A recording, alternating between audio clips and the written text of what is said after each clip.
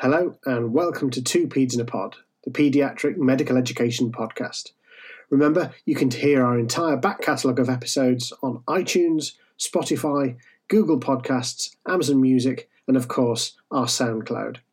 So please tell your colleagues and friends and hit that subscribe button. I hope you enjoy today's episode. Hello and welcome back to Two Peds in a Pod, the paediatric medical education podcast. It's very nice to be back. My name's Ian Lewins. I'm a paediatric emergency medicine consultant based in Derby, and it's my great pleasure to introduce two guests to you today. Firstly, we've got Julia Avery, who's a medical student based in St George's in London. Good morning, Julia. How are you? I'm well, thank you. Excellent. I'm very pleased to be joined by Dr. Lucy Etheridge, who's a consultant paediatrician, also based in St George's in London. Good morning. Hello.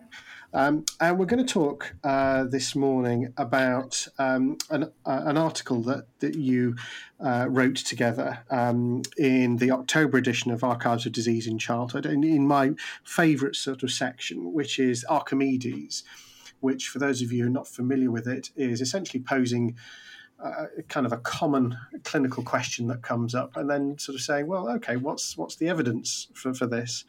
And this one caught my eye because it's something that I have to say I'd not encountered before, which is looking at, does giving high-dose magnesium supplementation, is it helpful in adolescents with migraine?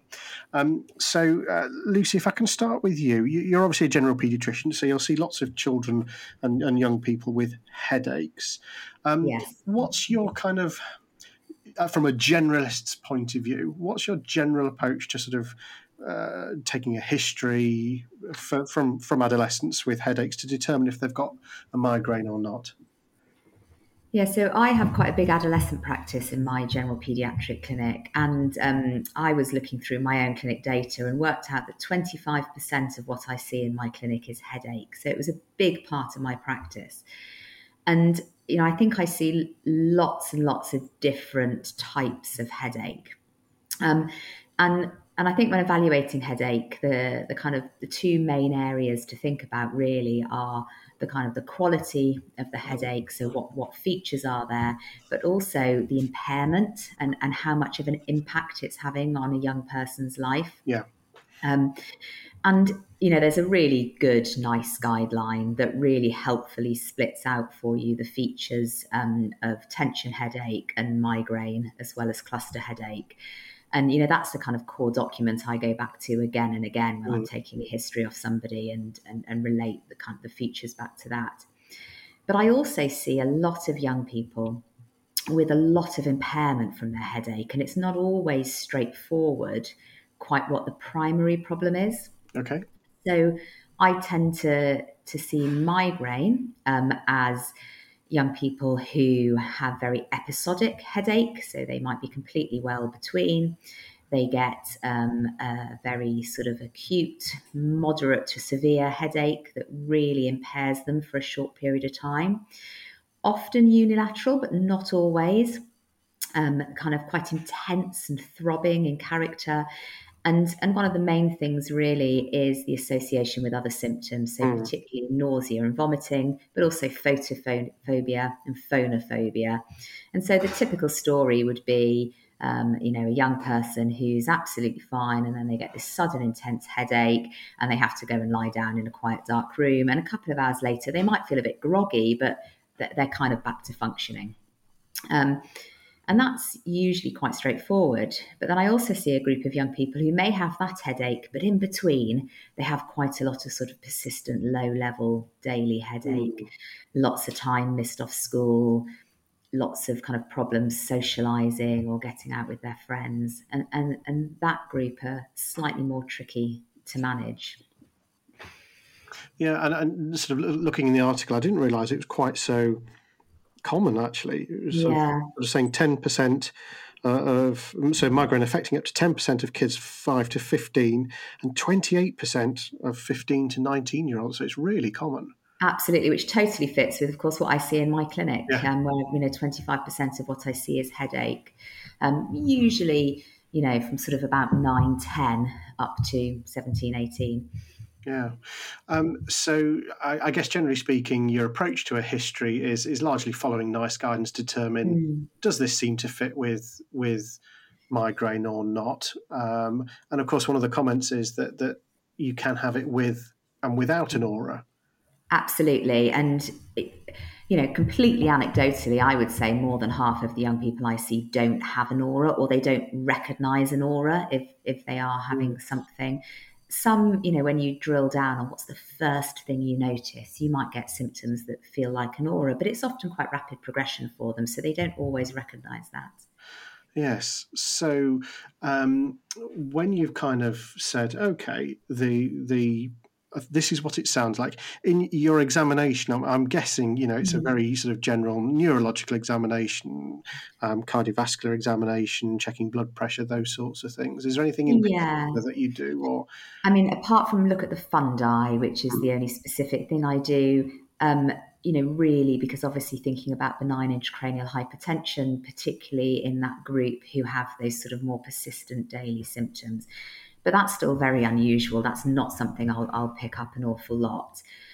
So a more sort of general examination, focusing on things that give you kind of bigger information like gait and blood pressure, for example, rather than the finer points of all the reflexes. yeah. And obviously in your history as well, really important to look out for red flags. And always be thinking about secondary causes of headache rather than primary causes of headache. But again, the reality is those are few and far between. Yeah, and I guess that's where using something like HeadSmart as I think a lot of the time I do a rapid access clinic, which sometimes has headaches, and I guess the question that we're being asked from primary care largely is, could the headache that this child's got be a brain tumour? Yeah, and that tends to be the worry of every parent coming into your consultation room as well, doesn't it? Yeah, By the time they've sort of sought advice, particularly from a hospital for headache, what they're worried about is a secondary cause, particularly brain tumour. So, I think it's an important part of the role of a paediatrician to directly acknowledge that, and address that and have that conversation. yeah, absolutely. And sometimes sort of allaying those fears is kind of the biggest part of the management, really, isn't it? Absolutely. And that's, where something like the NICE guidance does really help, because if you can say, look, these are the positive features of this diagnosis, this is what I think this is, that can be really helpful. So, having kind of established, yeah, this seems to be the diagnosis from my perspective, um, sort of managing expectation. In terms of sort of pharmacological treatment, do you generally start with sort of simple analgesia and an explanation and take it from there? Or do you tend to start sort of something preventative as well? So I do take it in a stepwise approach. In my experience, actually an awful lot of young people haven't really tried anything, even, by the time they get to hospital. They're not really sure what to do. They're not really sure if it's okay to take painkillers.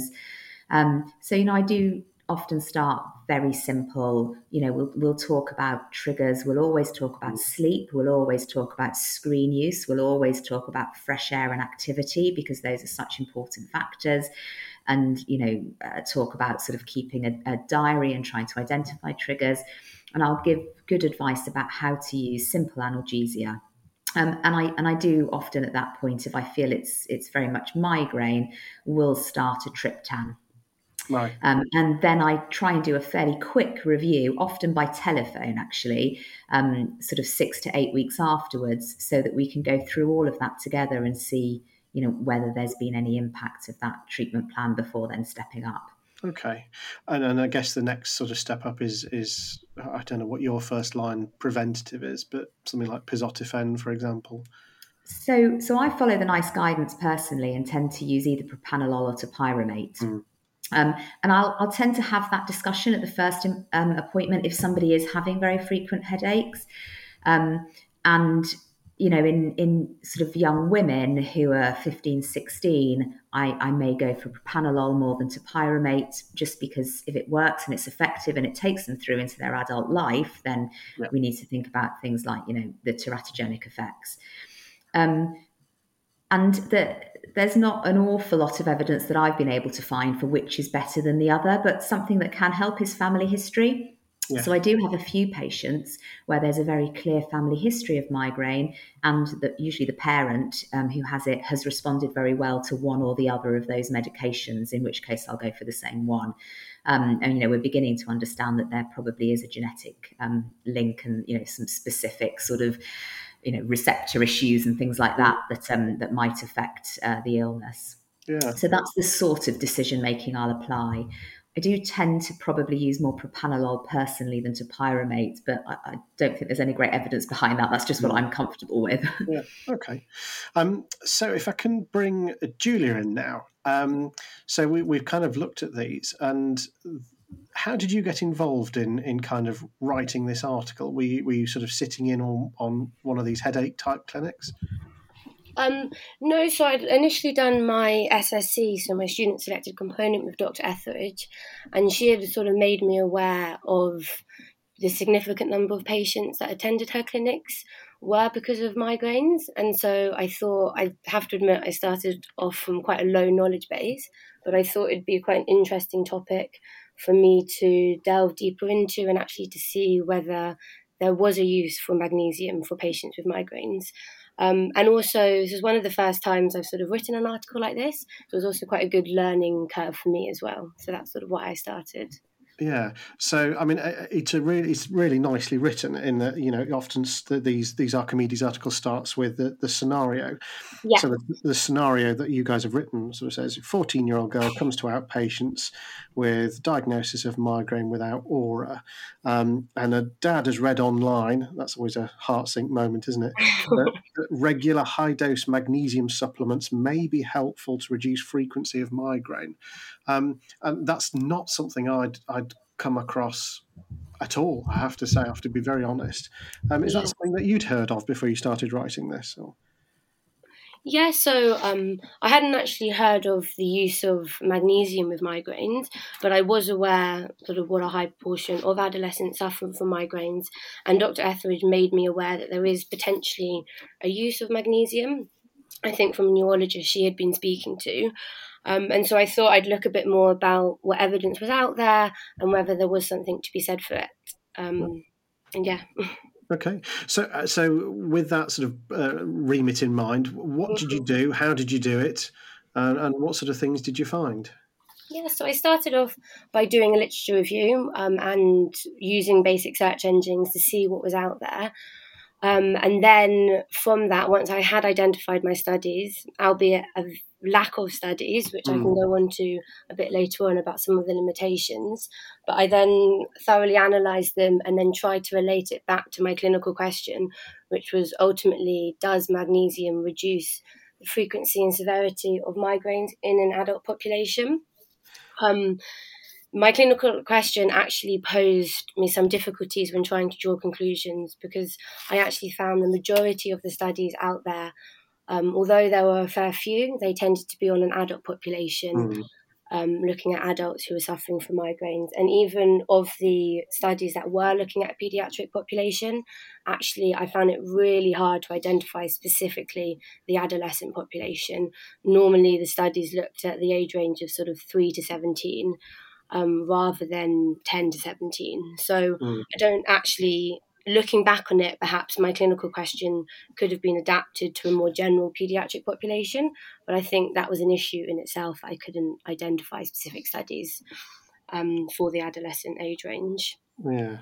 So looking at your sort of search results, as you say, you kind of documented that you found kind of 64 results, most of which were adults, and you basically whittled it down to 9 papers in detail, and then actually down to 4 sort of included in the review. So not a lot of evidence out there at all. No, and I think that was one of my main conclusions, that there definitely needs to be a lot more randomized trials, and also not just more randomized trials, but more consistency among the trials, because actually there was a lack of consistency about the dosage, about the form of magnesium used, the route of administration.